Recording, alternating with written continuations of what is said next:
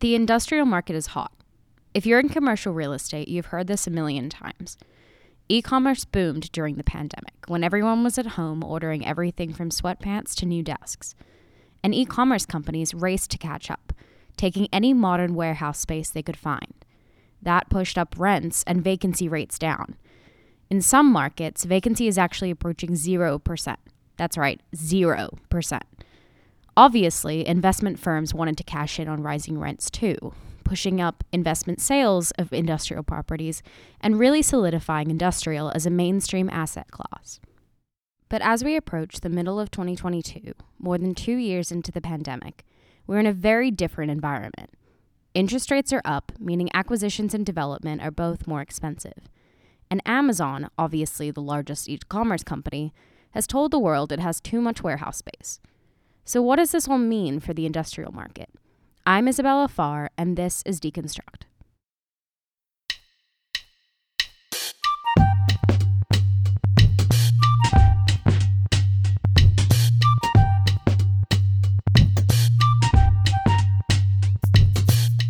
So the interesting thing is the industrial fundamentals, so the tenant supply and demand has never been better. That's Barbara Perrier, an industrial broker with CBRE in Southern California. In my career, which has spanned many a couple of decades here, it's never been stronger. So there's tons of tenant demand, really strong absorption, and the rental rates are going up really at rapid space time. So it's kind of an interesting dichotomy because we've got a little bit of a shakeup in the capital markets at the same time that the tenant market is as strong as it's ever been. Can you talk about that shakeup in the capital markets? What exactly happened? So interest rates rose very quickly in a very short period of time, and it kind of shocked the market. Not that anybody ever thought that the interest rates would stay that low forever, but what happened is, I think this was kind of back in May, and now we're in June. We're feeling a little bit better, but there was kind of an overreaction by investors in the sense that they weren't sure where things were headed. And so their price, either they were on the sidelines or their pricings were, drastically off where they would have been before. And, a shift in the cap rates. What we are seeing now are things are starting to settle down a little bit, but it's still not perfect because interest rates that used to be, let's just say 2.7 to 3% are now ranging at 4.25 to 4.5, which has an effect on everybody's kind of view of where they can, price debt and price a deal. So it definitely has had an effect. Did this rise in interest rates stall deals? Did it halt acquisitions at all? Basically, the industrial market is kind of a sweet spot for the lending community. And so there's plenty of liquidity for industrial. There's a lot of folks, a lot of lenders that are under allocated in industrial and would love to get more. The issue about the rates going up, it is what it is, because they're pricing off a spread over what the Fed set. There was certainly a lot of groups that decided to go on the sidelines. Folks who have to put a lot of money out are now kind of coming back out to play. So our bidder sheets, our bid lists were a little bit lighter than they would have been before, and we're kind of hoping that people are getting back to business as usual, although there's been some adjustment to the pricing. Barbara says it's not difficult to get a loan for industrial, it's just more expensive. But pricing is a little bit tricky. There's not really a set guidance on pricing for industrial properties right now. It's really done on a case-by-case basis and is mostly determined by the weighted average lease term. For non-commercial real estate players, that just means the average time in which all leases on a property will expire. If that is, 2 or 3 years and you can get to a mark-to-market rent, people are a lot more aggressive. And then, those lease terms that are 5 to 7 years are a little bit more challenging because you have a lower yield for a longer period of time. But what's been most affected, which is a little counterintuitive to what we've seen historically, is those long-term single tenant net deals. So that really, credit tenant long-term leases, they have really seen the biggest adjustment in the pricing. And that's because you can't get mark-to-market value for a long time. And older leases probably have 2 to 3% rent increases. The good news is some of the newer leases are going to get higher, 3.5 to 4 maybe even 5% annual escalations, which will help the newer deals, but kind of deals that have cut before are getting affected for sure by their pricing. One thing I wanted to bring up was this trend of office to industrial conversions. Developers are buying up older office parks to build new Class A industrial properties on the site. I know that this is a pretty popular trend in LA, but it's popping up all across the country. I was wondering how interest rates had affected these types of deals, if they have at all.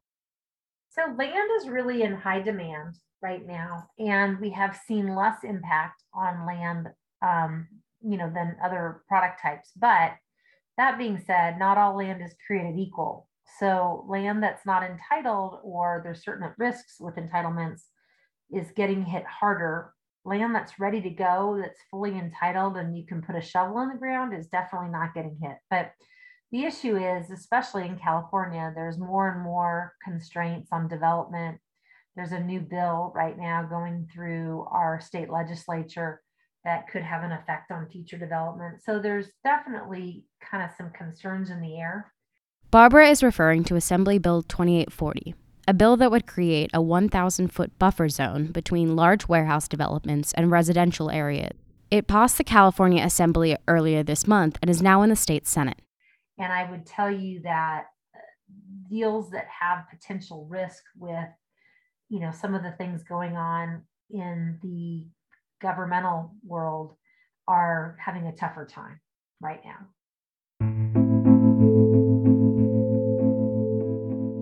The best example of just how much the growth of e-commerce has boosted the industrial market is Amazon.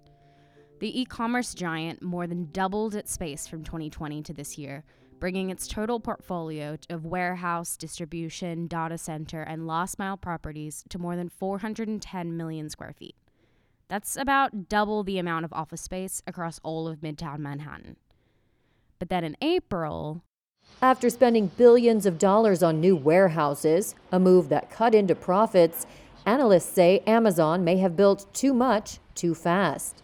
The world's largest online retailer on Thursday reported $2 billion in incremental costs from having excess fulfillment and transportation capacity. To the surprise of many, Amazon said it officially had too much warehouse space. It subsequently put millions of square feet across the U.S. up for sublease. But is this a sign of a slowdown for the industrial market? Are developers worried that tenants will start pulling back?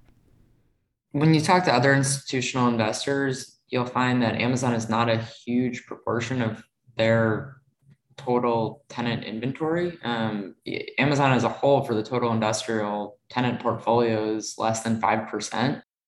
I spoke to Jordan Kowalski, who oversees acquisitions and asset management for the Midwest for FarraPoint. And right now in the US, we're somewhere between 2 and 4% vacancy, depending on which report you look at. So even if we were to get back every single Amazon space, we'd still be above 90% occupancy, which is not a terrible place to be, right? And I don't think Amazon's about to give back every single building that they occupy. We had a vacant building in Chicago with 3 tenants vying for it because they just can't find space. So we're at this inflection point where tenants can't find space, developers can't build fast enough. We almost need more, right? So Amazon giving back space, I don't think is a huge concern. We see Amazon change their mind pretty often, whether it's how they utilize their supply chain or how much space they need. We don't know what 6 months from now will look like. So it might even bring a little bit of relief to the market? Yeah, absolutely. Jordan definitely hasn't seen demand wane, at least not in the Midwest markets, especially for certain properties. But many developers are focused on building for companies like Amazon that need very large properties. There's so much demand for, call it the tenant that's under 100,000 square feet, but virtually all of the development is over 300,000 square feet. And it's really just the cost to build, right? A developer building over 300,000 square feet, your per square foot is so much less than if you go build a 50,000 square foot building. So those tenants are just not able to find new development, which pushes them into the second and third gen space. So we see a lot of opportunity in that market, and the rent growth we're just not even able to predict it anymore. Whether that shifts over time is hard to say. I think a lot of it depends on what happens in the commodities and if those prices start to come down, if development of smaller space becomes more feasible in the short or the long term. But even so, if you can build a building under 300,000 square feet, it still becomes a function of how feasible is it to demise this building down? How many tenants can you realistically demise it down to? And how many developers really want to do it versus just leasing it to one tenant. Jordan, can you talk a little bit about the lending environment right now and how interest rates have affected industrial acquisitions, if at all? I don't think there's been a shift to provide lending. I think it's more so just a shift in interest rates. And as interest rates go up, I think we're all waiting to see what the impact on pricing will be. And typically there's about a 6-month lag. So I think give it a couple more months and we'll all have a better understanding of what exactly that means. I think we're definitely starting to see a little bit of pricing adjustments in the markets. But when it comes to the actual lenders, there's still a lot of appetite for industrial, for multifamily. And I think that will continue. Look, I think the next couple of months will be pretty telling for what we'll see in the pricing market, especially as we kind of see what happens with interest rates. I personally like to think that industrial is somewhat insulated from what's going on in the markets, but I do think that what's going on in the markets impacts our tenants. I always come back to the fact that in Chicago specifically, our vacancy is at 2%. That 2% in a negative scenario were to go to 4%, it's kind of like what we just spoke about. Maybe you have tenants that have 2 or 3 options instead of 0 or 1.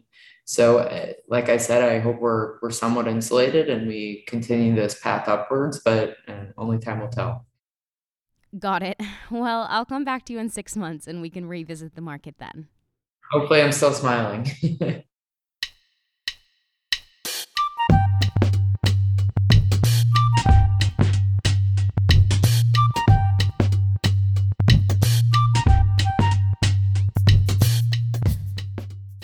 Deconstruct airs every Monday on Apple Podcasts, Spotify, and SoundCloud. Or you can listen at therealdeal.com. For comments on this episode or on the series, feel free to reach me or Susanna at podcasts@therealdeal.com. Next week, we're taking a break and observing Juneteenth. Tune in on June 27th for a broader look at how rising interest rates are affecting residential and commercial deals.